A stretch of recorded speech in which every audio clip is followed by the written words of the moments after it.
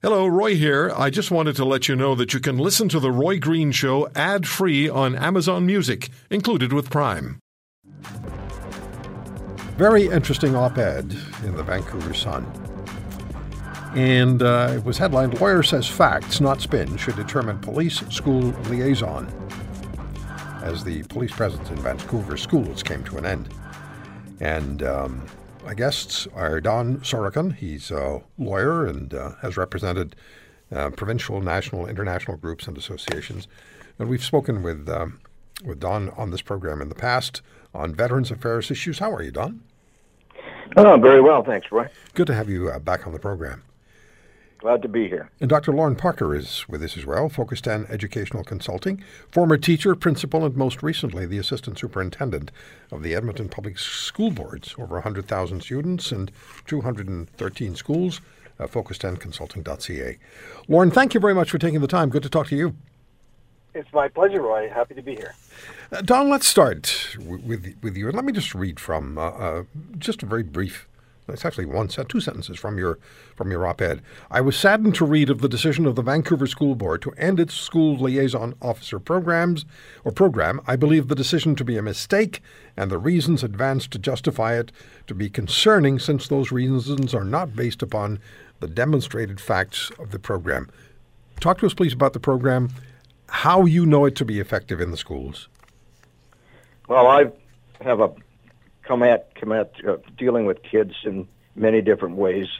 I've been involved in defending them. I've been involved in prosecuting cases. I've been on the National Parole Board. I've been involved in police oversight, and I've been involved in minor hockey and minor baseball programs. And so I've had a lot of experience in dealing with kids that are not in trouble and kids that get in trouble. And sometimes I've seen, over my 50 years of legal practice, I've seen many instances where there's been a successful intervention by a school liaison officer, and we've turned a kid from possible trouble into being a productive citizen. And I haven't ever heard of anybody actually criticizing the actual work of the school liaison programs.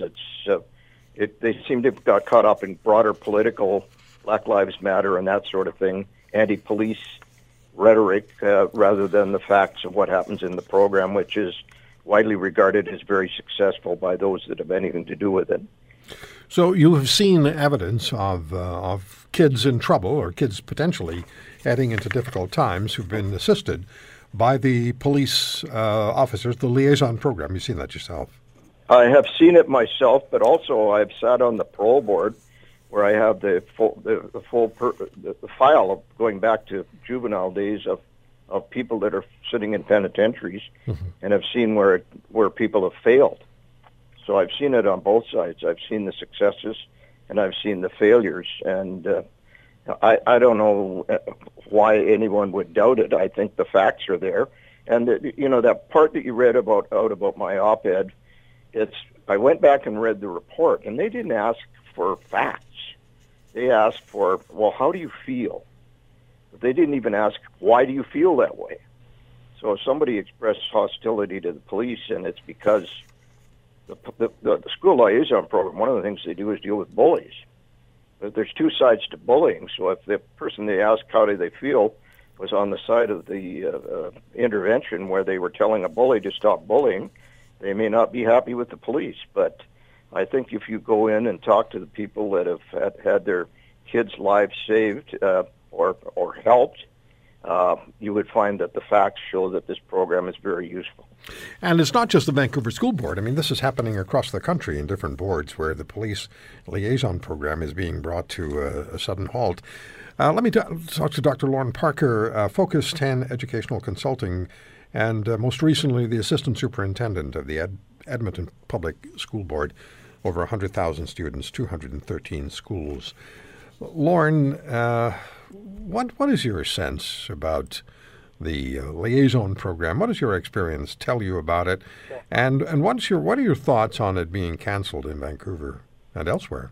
So it's, I at first I would never discount or dismiss if someone's opinion of it in terms of their personal experience, because obviously I wasn't there. And I support school resource programs like any program being reviewed, because I think we should that's good due diligence. But having said that, my experience working with school resource programs, I call them school resource programs, spans well over 28 years at all levels of public education, as you indicated. And schools they're a microcosm of society, and so whatever's in society is coming to their schools.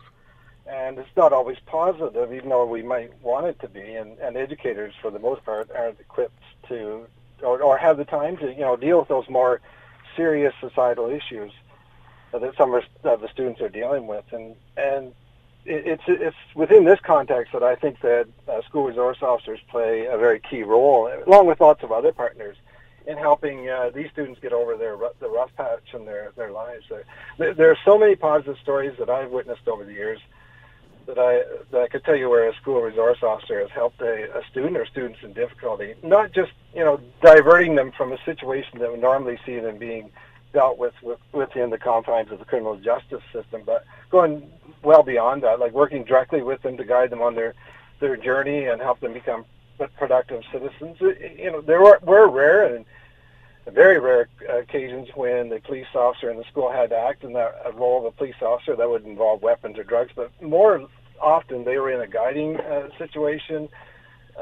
Like any program, there's always room for improvement, but one thing that I would hope that school divisions will do is to continue to work with the respective police institutions in their communities to see how they can best collaborate, because I believe they have they play a key role in the school, and I know my colleagues support me in that.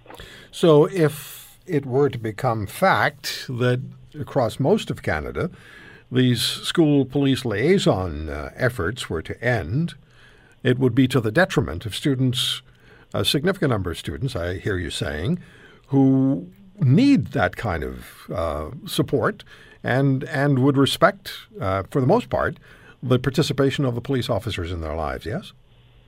Yeah, exactly. And school divisions have, I know certainly from my own experience, have an opportunity to shape how those programs work. I've been involved as a member of a school division in the hiring of a police resource officer. I've been involved in their evaluation.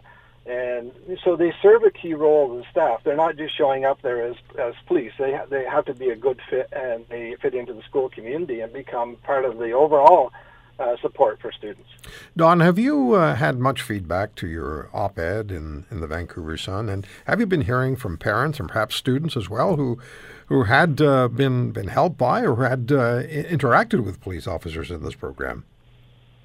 Well, I've been hearing from some of the ones that know me and know what I've done. I haven't heard as much as I wanted to from the general public. And this is part of the problem here, is that when you have an intervention of a serious nature, it's a highly personal thing to the family. Right, of course. And so people are not going to go out and advertise to the world that little Johnny was on his way to a life of crime, but he was saved from it. But even before this incident would happen, I've had people come up to me on the street years later and remind me how a situation arose where I've helped them turn their life around. And in some of those instances, I know I involved the student liaison program. There's a whole other worrying aspect of what's going on with youth. Recently, we've had a series of gang murders in British Columbia, and for some reason, they're involving juveniles.